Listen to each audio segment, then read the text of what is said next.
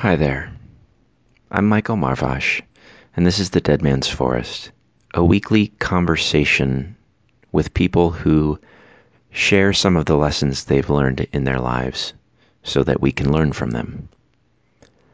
This week I continue my conversation with my sister, Emily Marvash, and we go into some depth on music and what she loves about it, and go into some concluding thoughts on art and meaning making and what makes us human. I hope you enjoy. What was it, if I can ask, that initially drew you to either music or performing? My recollection is that you started taking voice lessons when you were a teenager, when you were 13, maybe. Right. I don't think Yeah, you that ever sounds stopped. about right.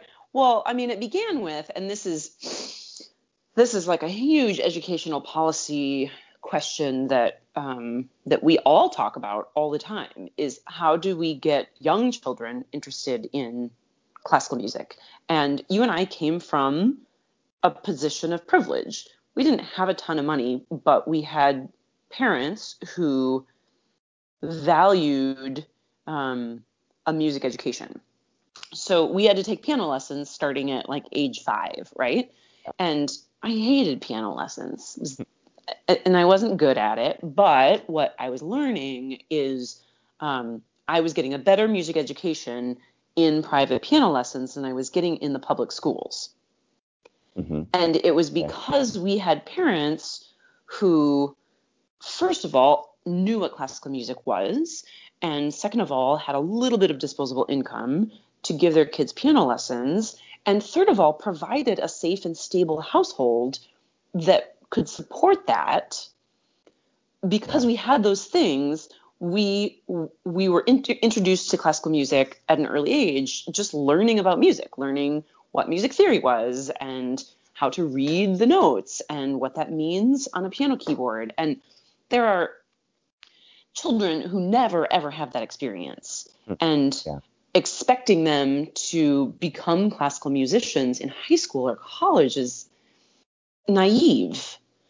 And so a person like me who had that grounding and had a little bit of musical education at a young age is far more likely to pick up classical music, either as a performer, a practitioner, or an audience member. And everybody talks about this diversity gap in classical music, and it's because nobody's giving piano lessons to every child in America and offering them the choice to pick it up or not. Mm-hmm. They're just denying them that choice. We, as an educational society, are denying children that choice.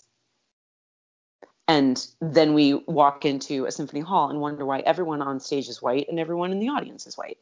Mm-hmm. Well, it started 40 years ago for everyone in that room, Yeah. So anyway, so I learned music when I was young, before I could have made that choice for myself. That choice was made for me, and I'm grateful it was, because it just, in the same way that, like, I was also taught to read about the same time, and that skill allowed me to do a lot of things that I love doing now. And so I'm grateful for that skill, because then when I wanted to join the band when I was 10, it was easier because I knew how to read music. And when I wanted to be in the choir when I was 13, it was easier because I knew how to read music. And I had some of those skills already, and it just, I was already leaps and bounds ahead of other people. It was easier for me. Yeah. And thus my privileged journey continued. And so that's how I got started in music. And then I got started in singing because I had 2 options for a time block in class, and one was basic music appreciation and one was choir. And basic music appreciation was super boring because I knew it already. Yep. So I took choir, and it turns out I was kind of good. So then, then I kind of got started in the same way that lots of kids get started in anything, is that someone notices an aptitude that they feel that they can nurture. So whether that's this kid can run fast, or, this kid is good at math, or this kid is good at music, then parents and educators see that and foster that. Yeah. So then, that it was just kind of a matter of, getting me with the right person, the right voice teacher, and just seeing if I enjoyed it. And I did. And that was, then it was choir all the time, and voice lessons, and a music major in college. And, I liked it, and I was good at it. And at the same time, it is the thing in my life that has most consistently supplied me with a challenge. And that sounds really douchey to say, because I didn't. well, because it sounded like I was saying nothing has ever challenged me and I'm good at everything I put my Oh, mind to. And that's obviously not true. There are things that are big challenges for me that I just chose not to address. For instance, I'm a bad runner, and I tried running briefly and it was bad and I gave up. So that was a challenge that I just kind of ignored for a while. So school like was challenging, but I did it and it's done. And relationships are challenging. But I think I've come to a point where I, am happy with my family relationships, friend relationships, romantic relationships. Although that still takes work, but singing continues to be an intense challenge for me, and one that I cannot turn away from and don't want to turn away from. And so it was something that I had an aptitude for, something that I enjoyed, and something that continued and continues to challenge me. When you say, so two questions that are connected. First, can you talk about what you mean when you say classical music?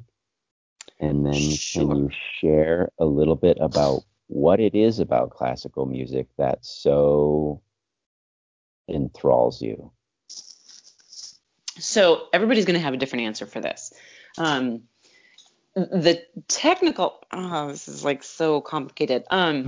So classical music is, the easiest way to define it is music created by a Western European civilization starting at the end of the Dark Ages. Okay. So like starting at like 1500, people in Western Europe and then in America, the Western Hemisphere, as it became colonized by Western Europeans, have a musical language that has sort of become known as what we call classical music. And that it has a set of, loosely, there are exceptions to everything I'm about to say. It has a loose set of musical rules and forms and pitches and keys that we understand as Western music. And because Western European civilization was the wealthiest for a long, long time, that music became the sort of lingua franca of education, music in education, and that's what everybody learned. And then, so much ink has been spilt on it over the years that we, write treatises and we create environments for geniuses to thrive, like Bach and Handel and Mozart. And then their music continues to influence the study and the theory of Western music. At the same time, of course, other cultures had their own music, which sometimes does not bear much similarity to Western European music. And those cultures and those musics those kinds of music also developed their own geniuses and their own instruments and their own virtuoso players and singers and writers of music. And those other non-Western styles and traditions are slowly being incorporated into what we in the 21st century consider classical music. Mm-hmm. So everybody has a different definition of what this means. And some people honestly think that classical music died in like 1920 and that, anything created after that is not true classical music. The complication for this, of course, is that there is a real classical period of music as opposed to a Renaissance period and a Baroque period and a Romantic period. And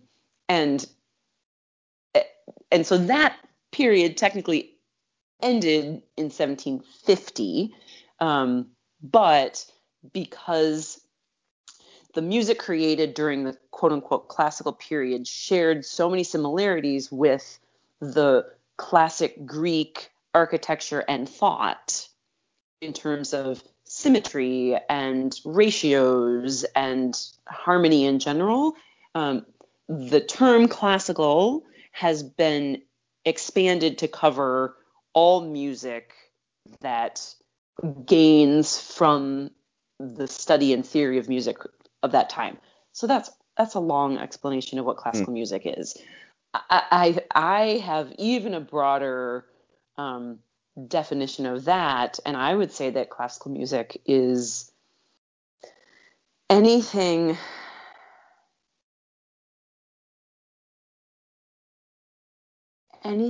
that,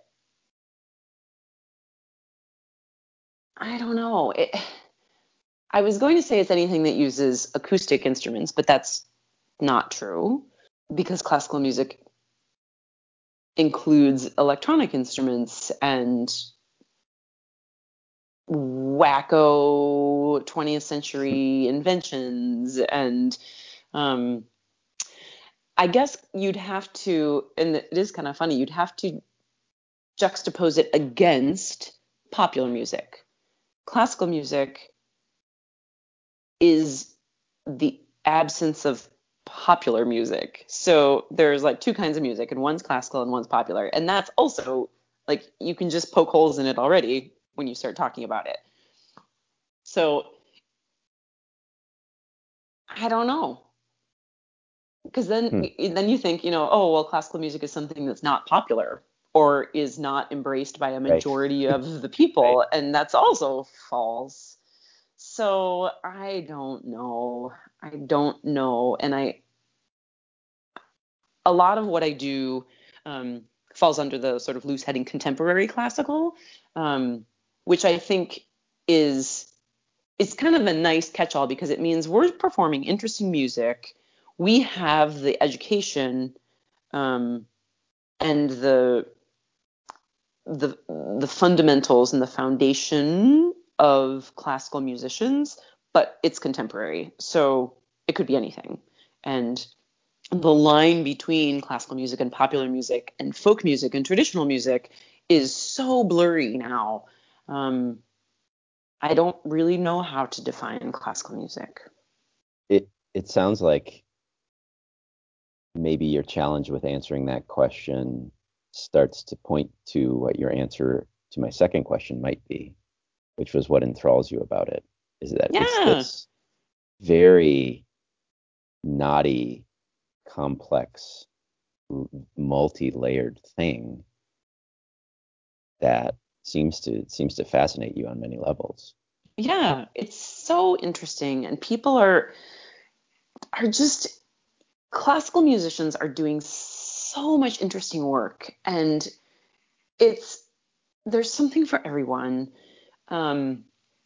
It's not just orchestras playing in big halls, music whose composers died 100 years ago. It's so much more vibrant than that. And then you have performers like Yo-Yo Ma or Bobby McFerrin who are definitely classically trained people and deeply immersed in a traditional classical world, but they're just curious minds. And so they're doing really interesting things. Mm. And if you listen to it without knowing that it was Yo-Yo Ma or Bobby McFerrin, what would you say? I don't know. What kind of music is this? Who knows? Even with popular music, there's so many different labels and definitions, and there really is something for everyone. And I regret that the label classical music is alienating for so many people, because it's just music.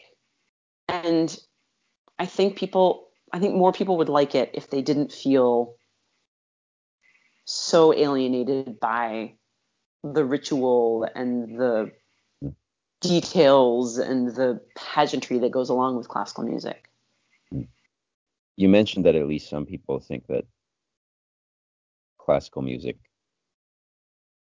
I don't know, ended or stopped being produced or something in 1750, which is when Bach and Handel were born. Right? Died. Yeah, when Bach died. Uh, That's kind of so Bach died in 1750, and that's kind of the symbolic end of the Baroque period. so Did I say classical earlier? yeah. That's when classical starts. Classical starts when Bach died. Oh, okay.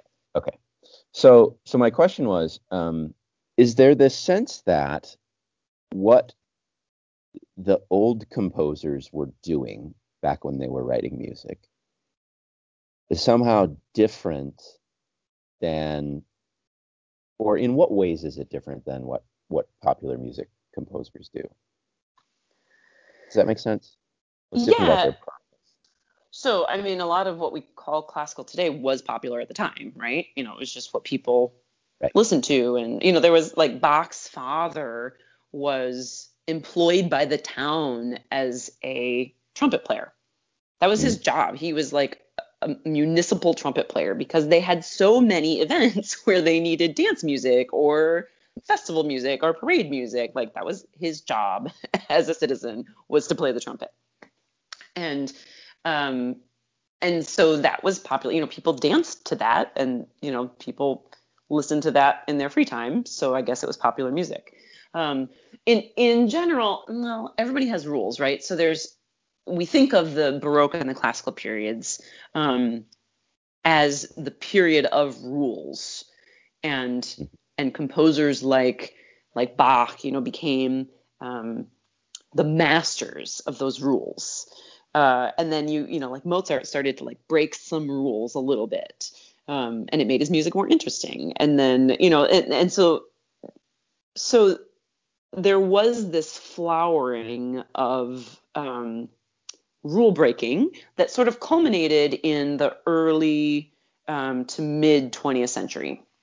That's when people were breaking all the rules, and by doing so, we're kind of creating new rules. And that was sort of the like modernism and atonality and 12-tone chromaticism was like the the destruction of all formal rules of music. Right. It starts to become fuzzy about whether they're following rules or just not doing anything rule-based at all. Yeah, but popular music also has tons of rules, right? Like you have to use like these chords, and there has to be like a beat, and then there's usually like a bridge, or there's like some sort of hook, or there's a little melody, or there's a little guitar riff. Like they all have rules too. So I think the only difference was that in the Baroque classical periods, people didn't care about music that was older. They only cared about the music that was being written right then. And now we have this like fetishistic obsession with old music and how it's better than everything else. And we can do that because we have more years of records and more years of written down music. And they had less of that before printing presses. Um, so yeah, we can. I don't know. I don't know what the difference is. If it's really thorny to try to define it. Yeah. Yeah. Have you ever thought, do you have any thoughts about, we look back 250, 300 years at music people were writing. Do you have any thoughts about if we flip that and think about what it's going to be like 300 years in the future, what people will treat music like? Yeah, we actually had this discussion, a few of us, a little bit ago about early music um, and what that will be like, how we will consider that in the future. So music that was written basically like kind of before Mozart is in this sort of large column of like early music. And nobody was really doing it for a long time until the late 1800s. And then people were like, oh, well, maybe we should, like, maybe this Bach guy is not so bad. But it really doesn't, like, it really, all of that music was so old and so archaic to contemporary ears that people didn't really start appreciating it until, like, the mid 20th century. And I think part of that was a reaction against the really modern sounds that were coming out of the conservatories. And so the mid 20th century kind of became this rebirth and exploration of early music. And people started going into libraries and finding manuscripts and making editions and like rediscovering all these composers from the 17th, 18th century that nobody had discovered before. And that that movement, the early music movement, sort of centered in Boston in the 1980s, and that like now we have this flowering of all these groups that do early music in a way that the composers would recognize. And the other night we were talking about this, like what's it going to be in 50 years? Like, what is that going to mean? Will we have sort of exhausted, will we have like burnt up all the fuel of the early music movement, and are we going to like start doing something else? And what we sort of came up with is we think that more music will only continue to be discovered. There's so much in like dusty libraries and like church basements and like in walls in castles, and I mean there's music out there that hasn't been discovered yet. And I think it's going to be a continuing, like, scholarship is just going to continue to just give more fuel to particularly the early music industry. In terms of where like contemporary music is going to go, I think it's going to be this breaking rules, getting away from the concert hall and getting away from opera on stage. And I think everything's going to be just different and much more interdisciplinary. I think you're going to get a lot more people who are interested in the intersection of different kinds of art and different kinds of expression and intellectualism. And obviously, like, what we're already seeing is that world music and non-traditional musical styles are becoming embraced by more and more people as the globe becomes more interconnected. So I think that's definitely going to continue happening. That there are virtuoso performers in India or Sri Lanka or Africa whose names we will know. They'll be household names in 30 or 40 years. And so I think it will continue to be more flexible, continue to be more interconnected in terms of non-traditional musical styles, and that scholarship will continue to sort of give us gifts from the. Yeah. That's what I think. How do you think about yourself fitting into that as you go forward? Yeah, that's a good question. I already notice how the new face of classical music, as the new face of many things, is not white. And as a white person with a very traditional classical music background, it's easy to see myself becoming not obsolete, but increasingly challenged to become a more varied performer myself. Mm-hmm. And that's Coming back to great. point on That's flexibility. awesome. Yeah. And, the more people that I work with that have a different background and a different educational experience than I do, the better I will be as a musician. And I think that's great. That's where every industry should be going. It takes a long time because education takes a long time, and because people take a long time to grow up and get skills. But the future of classical music is not white. It can't be, because the world is not white. Right. And that's great. Like, that's Exciting and interesting. Yeah. And So, in a lot of ways unpredictable. well, everything's unpredictable. I mean, the I only knew thing you'd I can say that. predict is that the oceans are going to rise. So, Yeah. Well, any last thoughts that you feel compelled to share? I think I've exhausted all my questions. yeah, I mean, I have always found my, and I mean, like I said, I'm privileged to be able to think about this, but I have to be optimistic about the future of everything. And everything is interconnected. Politics, education, global events, climate, but I still struggle with the importance of humanities in a world where people need to eat and be safe and not fear for their lives on a daily basis.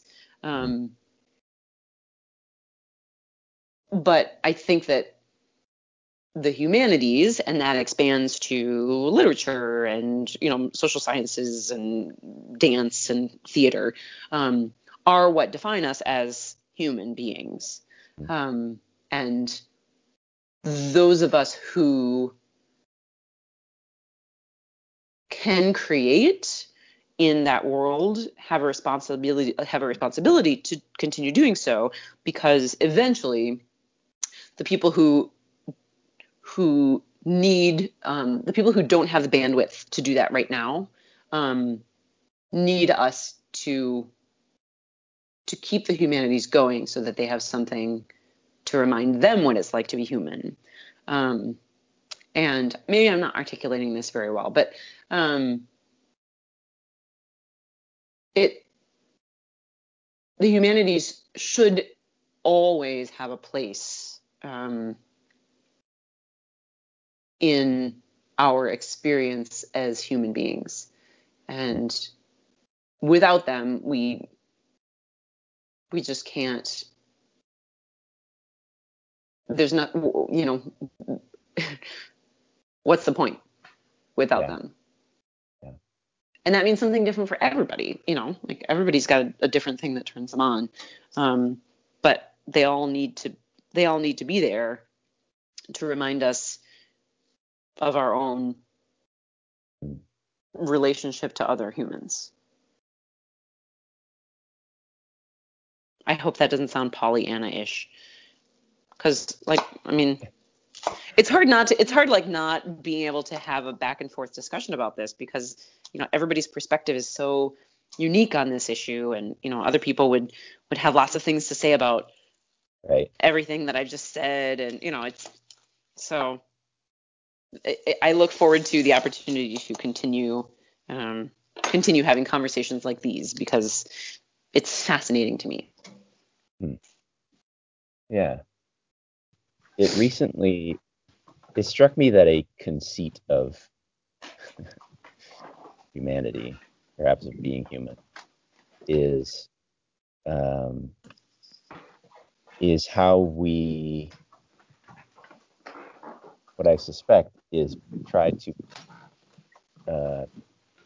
construct meaning around things that perhaps are fundamentally meaningless, and that this is what art is that saying this arrangement of colors, or this arrangement of sounds, or this process of doing this thing has a meaning beyond the sounds themselves or the colors themselves, and that there is something about what it means to be a human being in that process. Yeah. That we are more than just machines that eat food and have babies. And you mentioned the privilege that we have, and certainly there are many people in the world who whose lives every day are focused on getting to the next day. Yeah. Or getting violence or those kinds of things.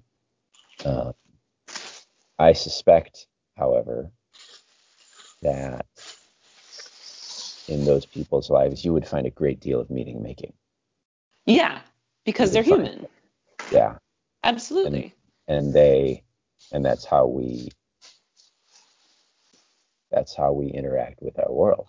I think it's definitely a shared experience, whatever form it ends up taking, and it has ended up taking so many different forms. Yeah. But I don't think, I mean, in terms of like a dead forest, I just, there's a lot of shitty things that are going on in the world right now, but it's not dead. Art is not dead. It can't be killed as long as we remain human. Yeah, even like you said, you lament the fact that so many children aren't getting exposed to the choice to pursue classical music. Right. And we think it would be great if they did have that choice. Yeah. And yet at the same time, even those children who aren't getting exposed to those choices are, I'm sure, finding their own ways of expressing. Yeah. And that's interesting too. Yep. I just want them to have a palette of more things that they can explore. Yeah. And that goes both ways. It goes for us too, Right. Yeah. I mean, that's the first thing that you said. We have things to listen and learn from others as well. So that wraps up our conversation. I hope that you got a little something from this conversation that you can take with you today and for the rest of the week. If you have any thoughts that you'd like to share, questions to ask, or if you would like to be a guest on the conversation in the Dead Man's Forest, please reach out to me on my website, deadmansforest.org.